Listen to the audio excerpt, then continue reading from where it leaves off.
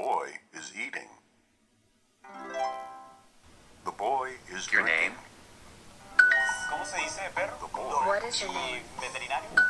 Doctor. The boy She is not a girl. First, hey, how's it going? Hey, how's it going? Coffee with Gringos, Dynamic English's podcast where you can learn English simply by hearing people use it. So sit down and have a coffee with us.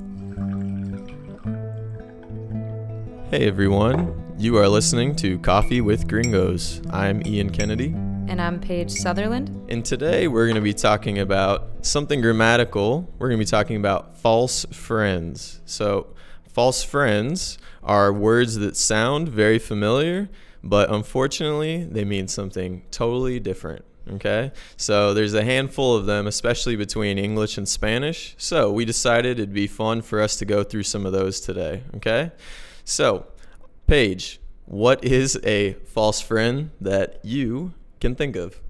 Well, I think the most common one, which you don't want to confuse as a female, is embarazada, which is pregnant, and embarrassed, which is avergonzada. There's been many times where I've been out trying to practice my Spanish, and I've said estoy embarazada, and people are like, oh, why are you drinking? So that one you don't want to get confused. You know, I often say I'm embarrassed about my level of Spanish, but really I'm saying that I'm pregnant. Yeah, big difference in that one, for sure. Yeah, so that one is one you don't want to confuse. What about you? Any embarrassing stories with false friends? Nothing as embarrassing as saying like that I'm pregnant. I don't think anything that bad, but little ones, yeah. So like when I was learning Spanish for a while, I was saying actualmente a lot, thinking that it meant actually, because it's pretty common, you know, mente is like the L-L-Y in English, that suffix. So I thought I was saying actually, but actual or actualmente really means current or currently. So I was talking to a lot of people wanting to say actually, and I was saying currently. So they give me a lot of confused looks. And finally, after a while, someone corrected me, and I thought, why didn't anyone correct me earlier? I've been walking around sounding like an idiot for a few days. So that's one that comes to my mind when I think of it. Another good one, just in general, is carpeta, which is a folder. But for English speakers, it sounds almost the exact as carpet, which is actually alfombra in Spanish. So people might say, I need to vacuum the carpeta, or someone says that, and it's like, you need to clean your folder? You need to vacuum your folder? It's a commonly confused one as well. What about you? Are there some other ones that come to your mind, or other ones you've heard before? Another good one I've heard students mess up is arm and arma. So arm is brazo and arma is weapon. So those are very different things. So I think that one I've heard, because obviously they look so similar.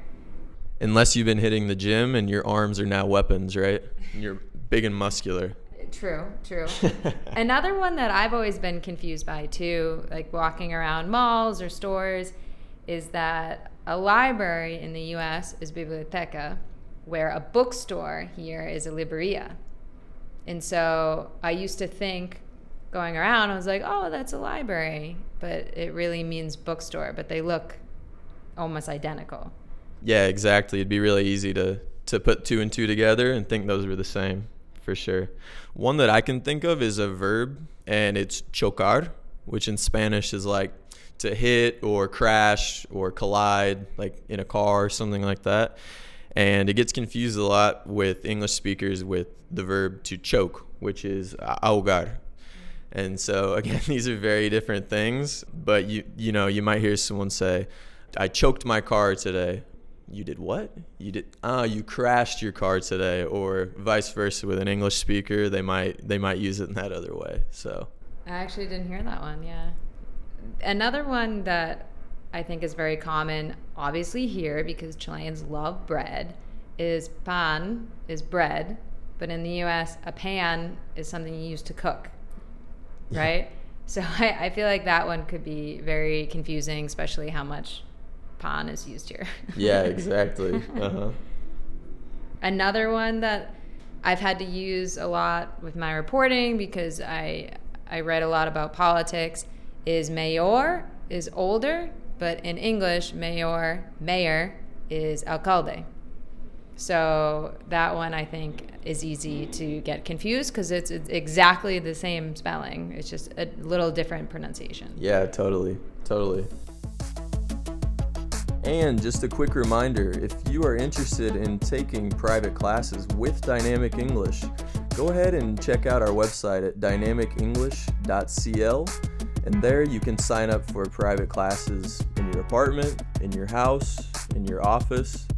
You can even now take classes online. Sitting on your couch, you can log on and practice English. It's very easy. So if you're interested, check us out also on social media through Facebook or Instagram. Another one I can think of is the verb in Spanish is atender, which is to pay attention, but it sounds very, very similar to the verb to attend in English, which is in Spanish is actually asistir. So I think actually this is one that if I can remember correctly, I used incorrectly a few times and learned the mistake pretty quickly. And now I don't make that mistake anymore. It's pretty quick to correct yourself when you've been using a false friend and then you get embarrassed by it and you think, oh my God, I've been saying this incorrectly for how long?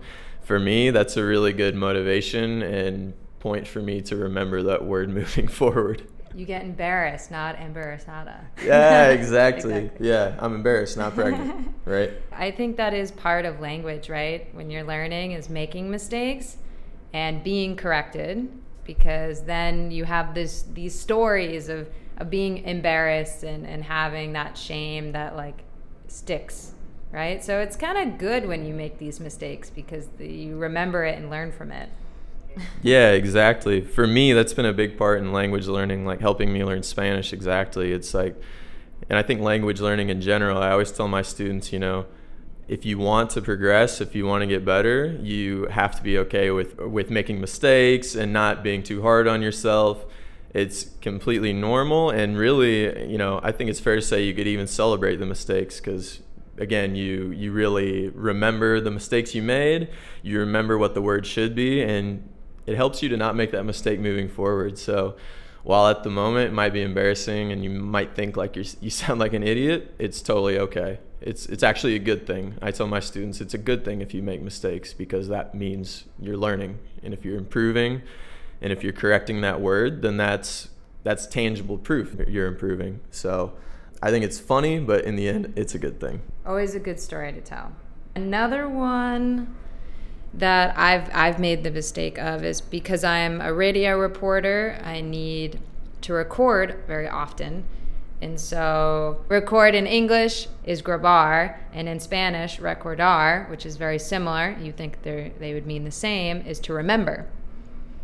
So I would often say using the verb recordar to record, and had a lot of confusion when I talked to people for interviews. Yeah, I mean, that's cool you remember things, but why you have a microphone in my face? Yeah, but we need to film this, right? Yeah, exactly. Yeah. Another common one, especially for people who come from the U.S., because when you go to college, you live in dorms, is dormitorio in Spanish is your bedroom, but a dorm is only something that you stay in when you're at university. It's when you live with other students in a building, and there's all different, very, very small prison-like rooms called dorms. So that one I feel like is always very common. Yeah, and going off of your example, another one that I get a lot in class with my students is colegio, which in Spanish, that means like high school or, just secondary school. And in the US, we say college. And college is more like universidad. So that's when it's like a higher learning. So I have a lot of students that say, yeah, I took my kids to the college this morning before I came to work. And I have to say, are you sure? Are you sure it was a college? You say, okay. It was high school. So you have to make that distinction, but it's a very common one for the two languages. We could go on and on and on. There's tons of words between Spanish and English especially that are those false friends. So listeners, don't be confused. Don't let yourself get tripped up by these words. Remember the differences, but remember, it's okay if you make mistakes. It means you're learning, okay? So if you get a chance, check out more false friends when you get a chance, okay? And remember, if you get lost, check out that audio guide and transcript, okay? Thanks for listening. And we'll see you next time. Coffee with Gringos was brought to you by Dynamic English, where you can learn English simply by using it. If you're interested in taking classes or just want to learn more, go to our website at dynamicenglish.cl. Thanks for listening.